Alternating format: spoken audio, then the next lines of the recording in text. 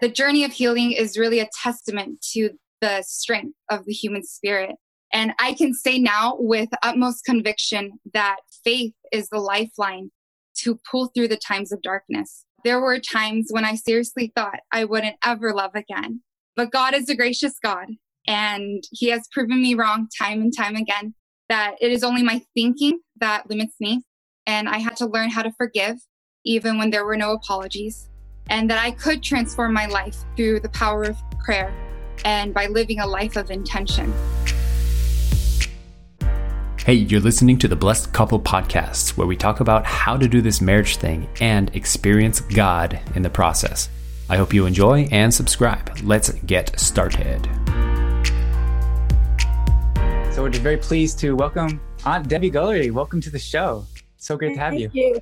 Thank you. It's nice to be here. It's an honor. It's an honor to be here. I'm so happy I could be part of this. Yeah. Thanks for putting it on.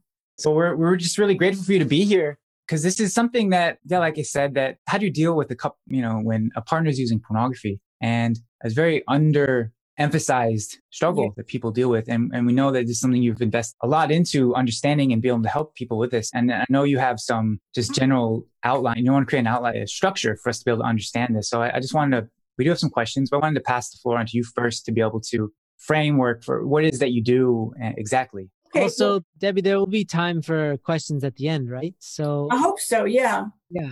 If you all have questions, please put them in the chat, and then we will get to those questions at the end. Unless Aunt Debbie catches fire and just goes into another stratosphere, and will be amazing as well. Thank you for giving me that space, Andrew. Yours to have.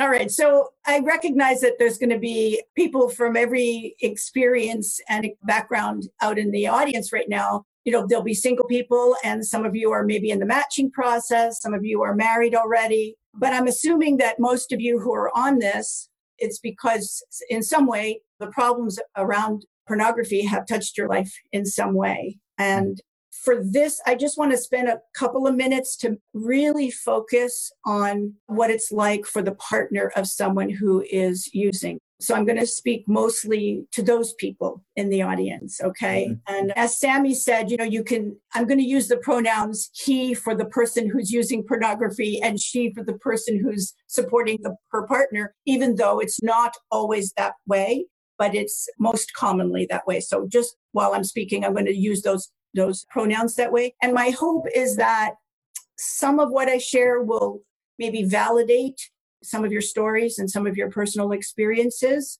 I want to talk a little bit about betrayal trauma, and I want to highlight a few things that I think are helpful in terms of the healing process for a couple in this situation and for the supporting partner.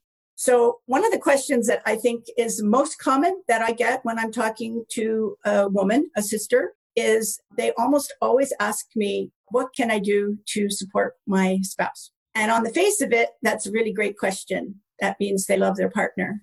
But sometimes I worry because underneath that question is often what I think is a faulty understanding of the situation. And what I mean by that is, in a lot of ways, many women think that their partner's problem with pornography has something to do with them, and that if they just figure out what the right thing to do is, then it will make it a lot better. And I just want to say that's not true. And that's why I worry when people ask me that question. If that's their first question, I'm a little bit worried, because I don't want you to be thinking that way, because it's not true. Your partner's pornography problem actually doesn't have anything to do with you. And the other thing that I worry about when I get that question is that it often a reflection of the fact that you are neglecting your own needs at the expense of trying to meet your partner's, which again, sounds great, but really isn't in this kind of situation. And it's really common for women to tend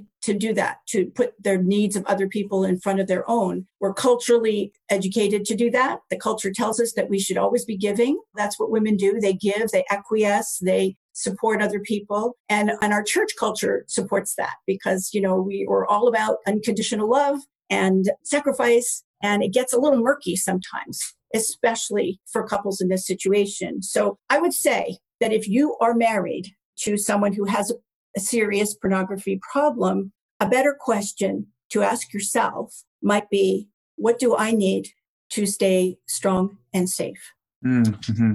Okay, so because the truth is that the best thing that you can do to help your partner is to take care of yourself and let your partner do the same. And I know that sounds easier than it really is, because realistically, one of the hardest things for a woman in this situation is to recognize that her, as I said, her partner's recovery is not dependent on her, on what she does or doesn't do. It's his responsibility and not yours. And that leads me to what I see as a very common pattern when I'm working with couples. And that is that one person is addicted and the other person takes most of the responsibility to fix and help. But the problem with that is that all the fixing and helping behavior is actually doesn't work. It doesn't fix or help anything. And what tends to happen more often than not is that both people get really discouraged and frustrated. And usually your partner will end up feeling like you're trying to control them. That's never good.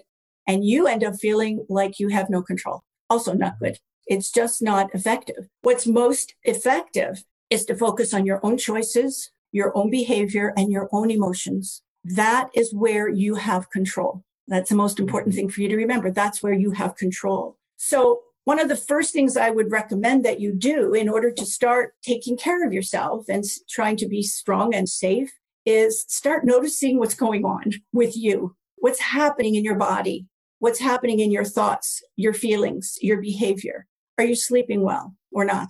Are you crying all the time? And I want to say very clearly that whatever it is that you are feeling is normal, whatever it is. When you're going through something this intense, this is a time where you don't want to be thinking about what you should be doing or what you shouldn't be doing. You should throw out all the shoulds and all the shouldn'ts. Okay. Whatever you're feeling, that's it. That's what you're feeling. And also, for those of you who are in this experience, you've probably already noticed that there will tend to be well-meaning people, meaning people who love you, who will, without meaning to, minimize your feelings and your experience. They'll say things to you like, it's not that big of a deal. That's a classic one. It's not that bad. At least he's not having an affair. Another classic one. Or don't you think maybe you're overreacting? Now, I'm sure some of you who are listening have heard that from people. And it's not because they're trying to minimize your feelings, or it's really because they just don't get it. Okay. What they don't understand is that the feelings of betrayal are the same, no matter if your partner is having an actual affair with somebody or just being addicted to pornography. It's the same. Okay. What's the same is that there's someone else in the relationship. And that's what gets in the way. There's a third party, or there's more than one other person in the relationship. And so that's where the challenge is. Okay. And so the breach of trust is the same. And the trauma is the same. Because realistically, when you think about it, to be betrayed by the person who's supposed to love, respect, and support you the most, that's traumatic. That's traumatic. And trauma always requires grieving and healing. Okay. So I want to just talk a little bit about some of the things that are common that you might be experiencing or that your partner might be experiencing. Research is now telling us that a lot of the things that the way people respond to sexual betrayal of any kind are very similar to the things that people experience when they're suffering from PTSD. Things like depression, anxiety, panic attacks, hopelessness, flashbacks, recurring nightmares. Those are all very common symptoms of PTSD or betrayal trauma. And also, when you're experiencing betrayal trauma, it affects you in a lot of other ways as well. First of all, it almost always impacts your ability to problem solve, which is a drag when you're going through a lot of challenges, right? Because it's like when you feel like I can't think straight, like I just can't think straight, and you can't make healthy decisions because there's just too many things going on. It also makes it really hard to regulate your emotions. That's why people will commonly have mood swings. And it compromises your capacity to self-soothe. It makes it really hard to relax. When people are traumatized, they're often extremely hypervigilant. They can't relax. They're always like on edge. when you're spending a lot of time being hypervigilant, it tends to eventually mean that you get fatigued and exhausted. So both those things are happening almost at the same time. And it also, which is really awful, it makes it harder to connect to others just at the time in your life when you need to reach out and get the support from other people the most. Often the partner will have their own level of blame and shame that going on that makes it hard for them to reach out when they need it. So all of those things are very, very common. And so there's a lot of things that you might need to do if you're experiencing any of those symptoms, including, talk therapy, counseling, joining your own support group for other, with other partners who are going through this similar situation, even medication to help you sleep or to deal with your anxiety. All those things are helpful and something that you should look into if you're experiencing those kinds of things. But there's something that I'd like to talk about that I don't think gets talked about quite so often. It's the whole idea of making boundaries. You know that part of your recovery is learning how to empathize and support your partner. It's really hard when you're in the midst of struggling and trying to overcome your addiction to be able to reach out and really understand what your partner is going through because of your addiction. It's very, very challenging. But it is what it is. It's just really hard. And that's one reason why partners will push back when they feel that somebody has a boundary. But the thing is, your partner's in pain too. And because they're in pain, they may very likely say hurtful things, do hurtful things, or blame you for their struggles. That's very common. And that's why you have to create some boundaries. For example, husbands will often say stuff like, we're not having enough sex, and that's why I need to watch pornography. Or you need to lose more weight because I'm not attracted to you, and that's why I'm struggling with pornography. Or you're overreacting because your self-esteem is so low, and that's why I'm struggling with pornography. So your partner will have a lot of reasons for why he's struggling with pornography. But let me just say, just because he says those things doesn't mean they're true.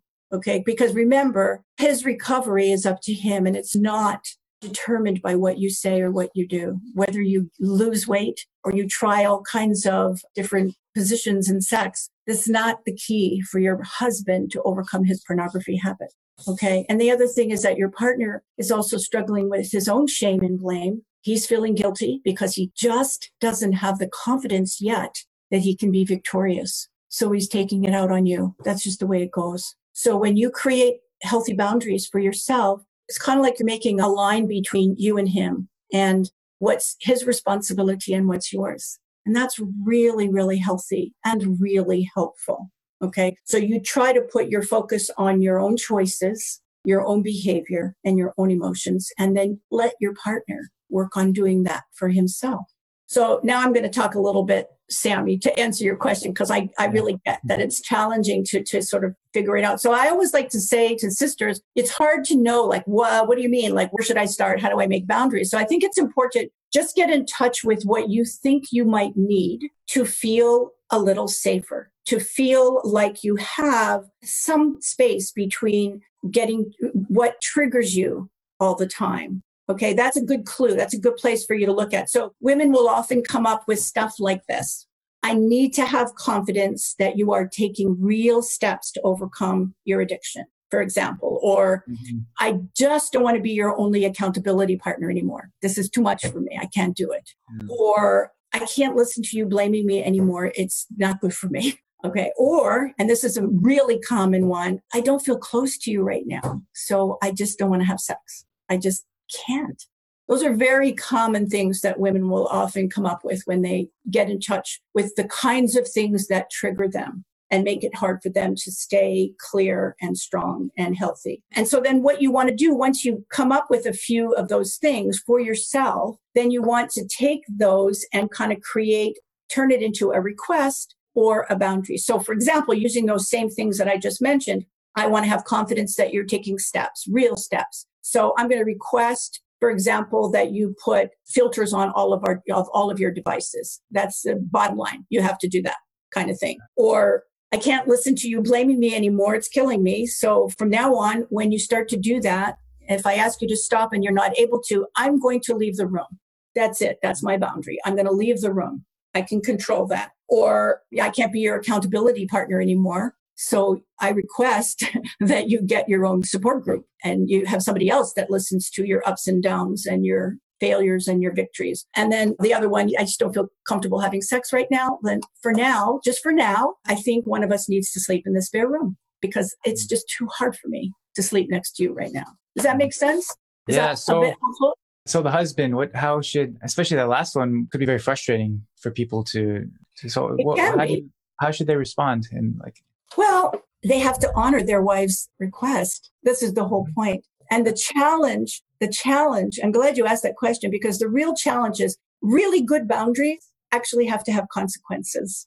And that's when we get into trouble because it's really hard for us to make consequences. Mm-hmm. And that's especially for women. They just keep forgiving and forgiving and forgiving and forgiving to the point where they lose all sense of who they are.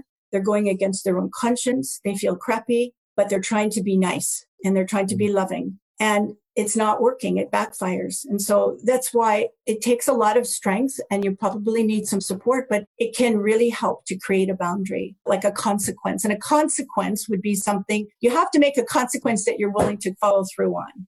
Mm-hmm. And again, the consequence is not set up to be a punishment. I'm going to punish you by not having sex because, whatever. Like that's not what it is. The consequence is I just can't handle it. Mm-hmm. So I need this space. I need this boundary between you and me. Every time you reach out to touch me, I get traumatized because I start thinking about all these other women that you're masturbating to. It blows my mind. I can't deal with it. You understand? So it's hard for both people. It's hard for the wife to make a boundary and stick with it. And it's hard for the partner to respect it. But if you can't respect each other, you're really in trouble, right? It's really serious. So, a common, besides sleeping in separate rooms for a temporary time period, another thing is like an in-house sort of separation or even a temporary, you go somewhere else for a little while until you feel like you've made a little progress. But you can't drag me along if you're just not making progress because I'm dying. I can't allow you to do that, especially if you have children. Do you understand what I'm saying? It's really hard because we just have such weird ideas about boundaries. Like we actually feel like I'm being an unloving person by creating a boundary.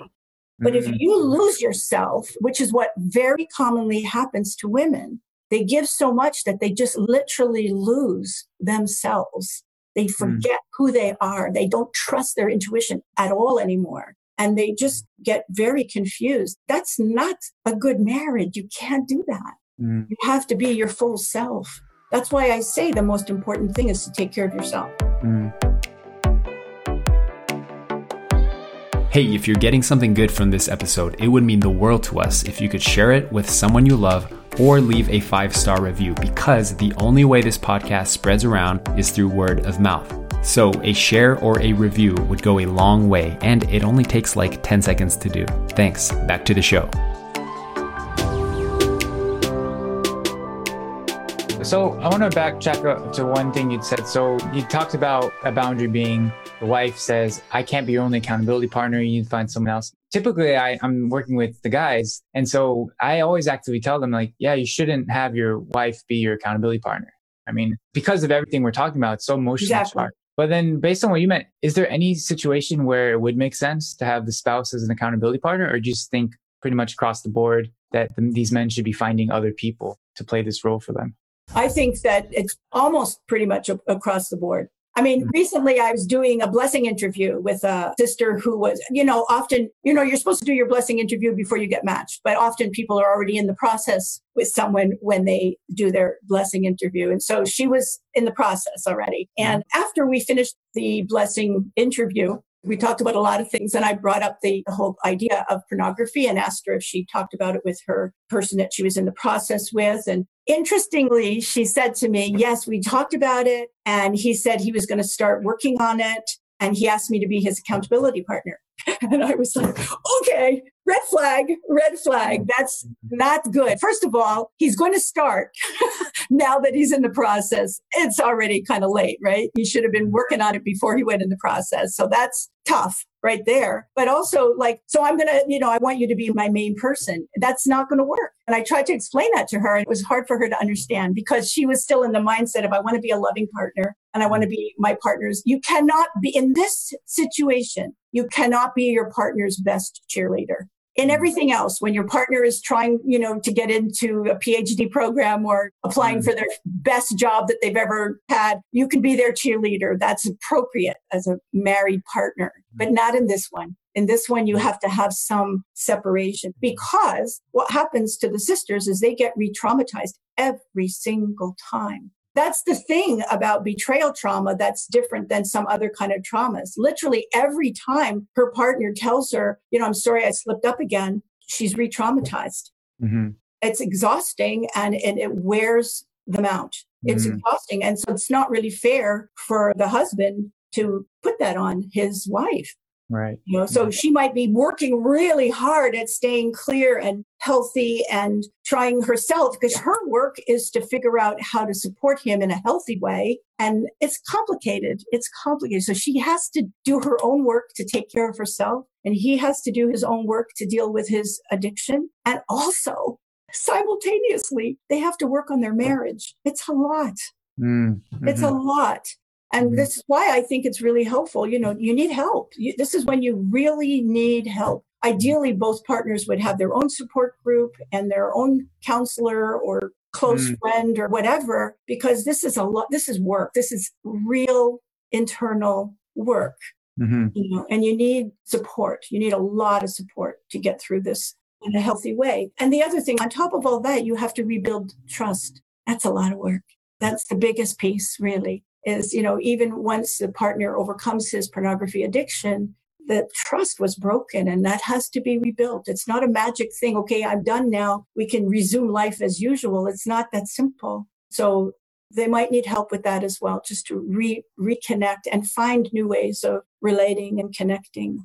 I'd like to just conclude with a few things just for the sisters, if I could, really brief. And then any questions, I really like questions. So I just want to say to the sisters who are going through this, okay? First thing is, you're not crazy, even though you feel like you're crazy right now. Second thing is, this is not your fault. Third thing, don't let people tell you, or don't believe it when people say this is indemnity and this is your course. Okay? No, this is just life and you're going to get through it. It's not your course to suffer like this. You know what I'm saying? I don't think God does that. That's not my kind of God. And then the other thing, the absolutely most important thing is to remember that you are, each of you, God's daughters. And so you're worthy of being honored and cherished. That's what God wants for you. Okay, that's all I want to say. Now you can ask any questions. I hope some from people out there.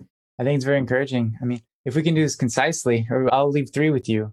First one, if you think that someone had asked about how to react if you're in a matching process and then they admit to struggling with porn, do you think there's anything to add to that specific situation beyond what you've already covered? Yeah, I do. And I'm glad that question came up because the situation that I illustrated, it's really important for the partner who discloses that they're struggling with pornography to make a plan. That's the key thing. This is going to be my plan. And then you check in with each other based on that. It's not enough for your partner to say, I'm working on it. If they don't have a plan, that means they're not working on it. Okay, that's the thing. They're struggling with it, but they're not working on it unless they have a plan, unless they're getting support, unless they've already put filters on their devices and they already have a support group. There's a big difference between I'm working on it and I have a plan and a support system in place. And so if I was a person going in the matching process, and hopefully this topic comes up fairly early on in the process because it's important, that's what I would request. And then you have to give them space and time to work on it. Time is always your friend, but especially in this kind of situation. Don't make the mistake of, I love him, it's going to be okay, and we'll work it out once we get married. What's going to happen is if he hasn't made a plan and hasn't made real concrete steps to overcome it, he's going to take that into the marriage. That's what's going to happen. I mean, can you guys refute that, or do you agree with me? Absolutely. Yeah. You got to have a plan. So, yeah. So that's what I would recommend. Yeah. I guess we have to wrap up for your part, but what do you think is, from the husband's perspective, what do you think is absolutely vital for them to know about their wife's healing process? and what to understand about what their wife is experiencing and needs to go through. Okay, well, the only thing I could maybe say that might help a husband is to say, think about what you're dealing with and how hard you're struggling to overcome this problem. Mm-hmm. And just assume that your wife is struggling as much. It's different, but it's not less than. I think if you can just keep that in mind, you may not be able to understand it because it's different, but the goal is to be able to really appreciate each other and each other's healing process and respect each other. And that's hard. That's hard. It's not an easy thing to do. Thank you. I think that's very seems valuable. to come up a lot in these sessions is the power of empathy and what that does. Yeah. Yeah. Thank you so much. Yes. Unfortunately, that brings us to a little overtime. Just went by like that. It's so short. Just Aunt Debby, thank you so much for taking time to share your experience and your expertise with us. It's really helped a lot of people. I hope you can go back. I end up saying this to everyone, but I hope you can go back to see the comments people have been leaving. You've really made a huge difference for so many people just now. I'm so glad to hear that. And also, I would like people to know that I had a few resources that I wanted people to be aware of, besides, of course, High Noon. So if you could put them up somehow. Yeah, that was what we wanted to end was like, so, because this is a great introduction, educational, but people need continuous, right? So yeah, where would you point people to? Besides High Noon, which is great, of course, there's 3 organizations that are specific for wives of husbands who are struggling with pornography that I think are really good. And first one is Recover, and you can put them in the chat later. The other one is Bloom, and the other one is Addo Recovery. They have every kind of support. They have online support, group support, personal counseling, personal testimonies, pretty much everything. And that's, I think, really important for women. So those are, I think, nationally 3 of the best programs out there. And also, if you could just put my website on there so people could, I would really be happy if people wanted to reach out to me and my email. I'm happy to support in any way. We just took a moment to, you don't see it, but we just took a moment to post the resources that you mentioned in your website. Okay. That's what everyone's looking at right now. Oh, okay. Yep. Okay. Yes, thank you guys so much for letting me share about this, because as you probably could tell, I'm a little passionate about it because, like you said, Sammy, it's a little bit of an underserved area, but crucial. And so I was so happy to have a chance to contribute a little bit, at least. Thank you, Aunt Debby, for being with us. So up next, we wanted to share a personal story to emphasize the impact that a spouse, or not a spouse in the situation, but a partner experiences on the receiving end of a partner that's using pornography. And really a heartbreaking testimony, a story. And what we'd want to convey with this is the earnestness with which we really feel that people should take pornography and how deep the impact that pornography can go and how it does have a real effect in people's lives and it causes real pain. And the good thing about this story is it has a wonderful ending. And so that's why we wanted to share that with you. If anything, for husbands to understand, for those that are, cavalier about their pornography use, to reflect on what this could be causing someone else. For those who are single, in the future, what it might do. And if you're in a relationship, with the effect that it can have. And, take your sexual integrity seriously. And so it's a really special person to my heart and to High Noon. And you just saw her, actually, she was on the previous session. Sunny Pisano, now Sunny Ryan, just blessed. Grew up in Portland, Oregon, 25 years old, I believe. Is that right? Yeah. 25. And she's so courageous and generous to be willing to share her experience in this on the receiving end of being in a relationship and then how pornography impacted that. And so she's willing to come and share her experience with everyone. So I just wanted to say thank you for that and really acknowledge how much it takes you to be able to do that. So thank you for being here, Sunny. Mm-hmm. Yeah, before I dive into my personal story, I just want to emphasize just how eloquently put what Debby said was. Like, if I had that talk to me when I had begun this relationship 6 years ago, I think my story would be very different. I don't think I would be here talking, honestly. I think that there could have been so many preventative measures taken at the start before we started the process, in the midst of our process, and even at the end.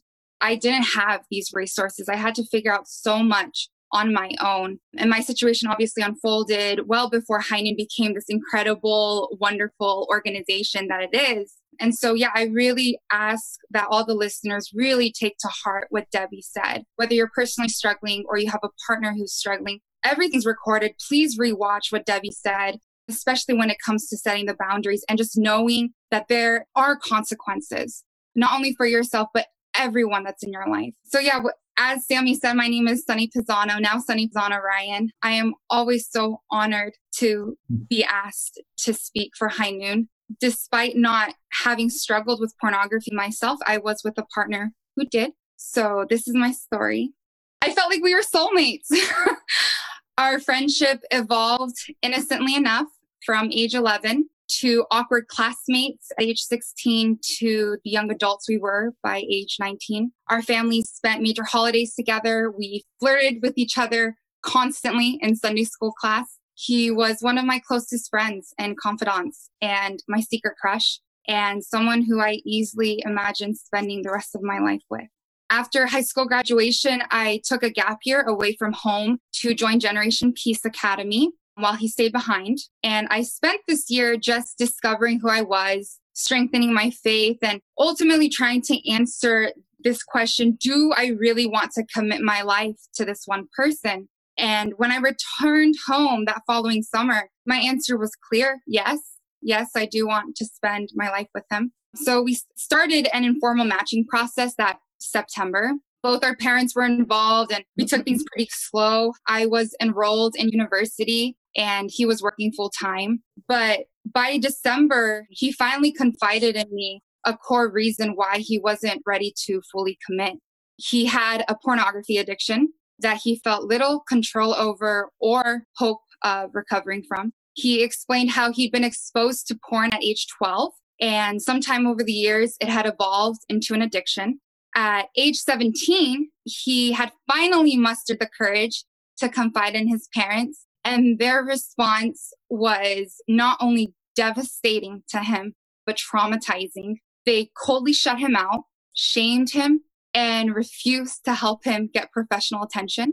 They literally told him, this is your problem. If you want help, you're going to have to pay for it. He was 17. He thought I would end our relationship then and there. However, I did the opposite. He was in tears and I embraced him. And I swore that we'd work through this together. But 2 years later, I was graduating from university and our relationship was still in limbo because he still wouldn't fully commit. He actually became more and more pressing for sex, saying we could be each other's first and we won't catch anything because we're both virgins. And he was charming enough to convince me it was all going to be okay because we were going to end up together anyways. But even though there were frequent talks about signing matching documents and attending the blessing, he always backed out from setting definitive dates and would always flake with anything involving our parents. My senses finally hit me one of those nights, and I fiercely insisted that we have a serious talk about where our relationship was headed. And that is when he confessed with me, and what he confessed completely broke my heart, and it completely changed my world. He confessed that he didn't want to be matched or blessed after all. He didn't actually really want to commit to me or be in the church for that matter. And that he wasn't being honest whenever he said he was a virgin. In fact, he had lost his virginity months prior to a one-night stand and had since then been hooking up with girls from bars and Tinder dates and other random women he can't remember the names or faces of, all the while still seeing me and all the while still trying to have sex. I was shocked, hurt, humiliated, the whole gauntlet. It felt like my whole world had come crashing down on me, 10 years from start to finish. And he simply got up and drove away. And he's been out of my life ever since. I simultaneously lost my first love and my best friend. All the articles I had read about addiction suddenly made sense. All the research on stages in addiction suddenly became relatable. The increasing deceit, the inevitable transition from just viewing to acting out what you see on the screen, and the double life that no one knows about. So it's been almost 4 years since then, and I've been learning not only how to heal, but how to empower myself. This unfortunate ending actually became the beginning of a spiritual transformation within me. Sorting through betrayal trauma is one of the most painful things we as humans can ever experience. It is it has been the most painful thing I have ever experienced. But the journey of healing is really a testament to the strength of the human spirit. And I can say now with utmost conviction that faith is the lifeline to pull through the times of darkness. There were times when I seriously thought I wouldn't ever love again. But God is a gracious God, and He has proven me wrong time and time again, that it is only my thinking that limits me. And I had to learn how to forgive, even when there were no apologies, and that I could transform my life through the power of prayer and by living a life of intention. I have since published a book about my journey of healing and also rediscovering my faith in God and true parents. I have been a guest speaker for High Noon multiple times, and it's an honor each and every time. I serve as a youth leader and mentor to countless younger second generation, many of whom have confided in me about their own struggles with pornography, masturbation, and other sexual integrity issues. I feel like it is my responsibility to use my experience for educational purposes now. I've realized that the fastest route of healing comes in the form of helping others heal too. And it is my hope that with a strong support network, especially with High Noon, that we can minimize the number of stories like my own and increase the health in existing and future relationships. So I said this before, I seriously thought I could never learn how to trust or love again, but God has an excellent sense of humor. And in February of this year, I received the blessing to handsome man. Isn't he so handsome? That's good. And I am just so incredibly blessed to have a man of such high values and a man of integrity to call my spouse. I know that this is like the happy ending, what you see 4 years, post 4 years, but what you don't see is the trauma and what it took to get here, what it took to become a woman who could receive an incredibly wonderful man like Jeremy. Yeah. Gave a kiss for you guys. That's so awesome. What a triumphant. So, wow. It's your story is inspiring. It's so hope giving, right? Just to highlight your resilience. And if you really put in the work and you have faith that it can really work out in the end, like it and has for you. And so, just thank you so much for sharing. Thank you. I do want to ask, you said you wrote a book about your experience. Where can people find, the people want to know more about your journey? Where can people find this? Yeah, so I believe the link is with you guys. It is with Amazon. You can buy the ebook for, I believe, $1.99 or 99 cents. And the hard book, actually, it's a paperback. You can get it mailed to you for, I believe it's $7.99. Amazon.com. And what's it called? Co-Creator, Discovering My Identity with God. Co-Creator by Sunny Pisano. Co-Creator, Discovering My Identity with God by Sunny Pisano. All I can say is wow. Yeah. So you gave this testimony before, like at Top Gun, and it was missing this last bit. So on behalf of High Noon, we are so happy to watch you go through this journey and claim every ounce of victory. And that's your victory that you get to keep. And it's also a deepening of your relationship with God and the meaning of this whole thing. So we're all so proud of you, sincerely. And we wish nothing but the best and 27 children. So good luck with that. Thank you, Andrew. Thank you, Sammy. It's an honor every time. Thank you. Hey, if you want to improve your relationship or take your sex life to the next level, well, you're in luck, because more than 70% of couples that take our Love and Integrity course said that the quality of their sexual relationship improved after joining the course. Sounds good? You can join the program today with your spouse or just take the course by yourself at loveandintegrity.com. See you in the next episode.